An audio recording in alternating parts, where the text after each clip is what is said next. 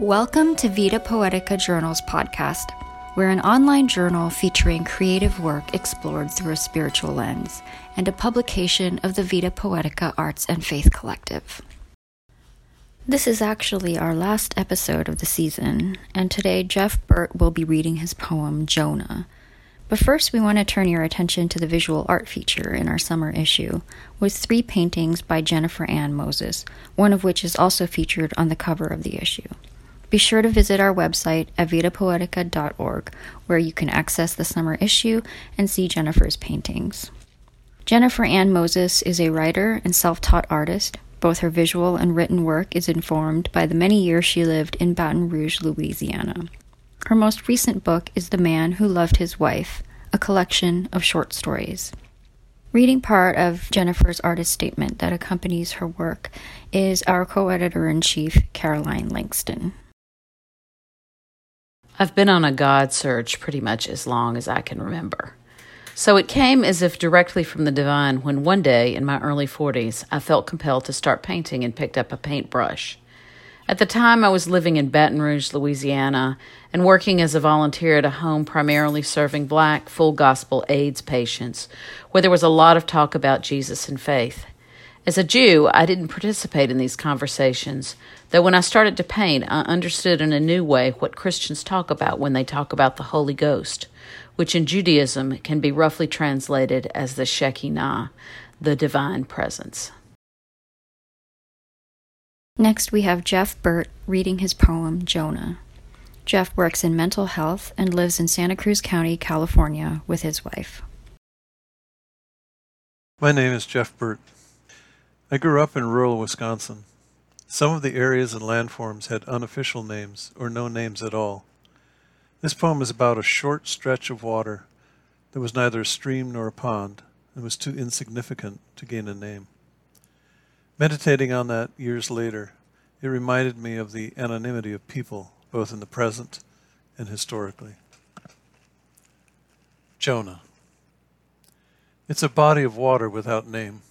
A short run, not a wide creek or small river, though about the size, not a pond or a lake, because the water migrates from one elevation slowly downhill, then disappears, not cut up in a granite bowl or a limestone quarry, or swallowed by or merged in a larger flow. Mappers for the state decided it too small to name, the few letters on the page too long for water's length.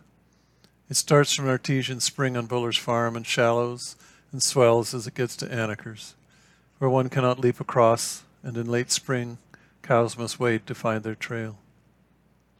It does not empty itself into a lake like a worshiper into a god, just runs out without settling, or perhaps best described as runs in, hides in the ground and never comes out, like my childhood neighbor thought to be mentally arrested, a condition we now might call autistic, who played an elusive version of Kick the Can with my brother and me under the street lights near Memorial Park, sweat pasted to his shirt, wordless, grinning.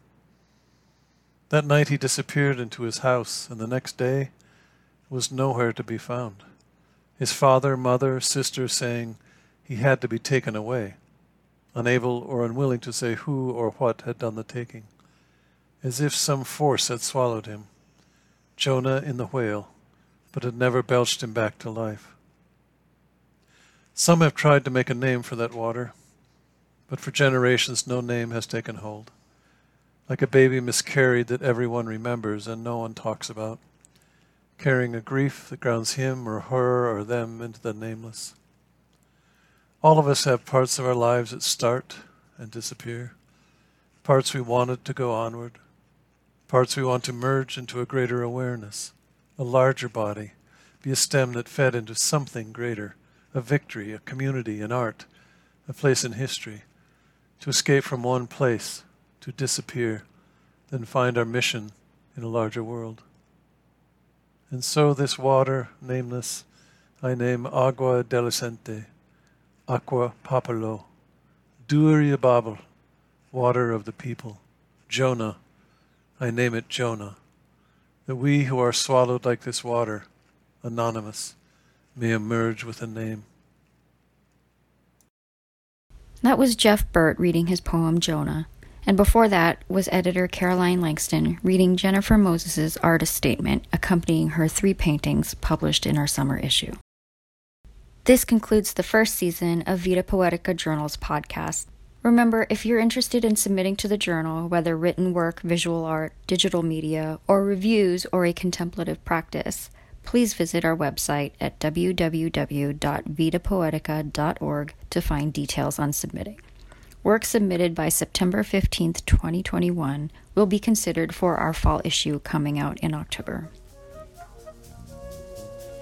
Thanks so much for listening, and I hope you'll tune in again in a couple months for a new season of work from the Vita Poetica Journal.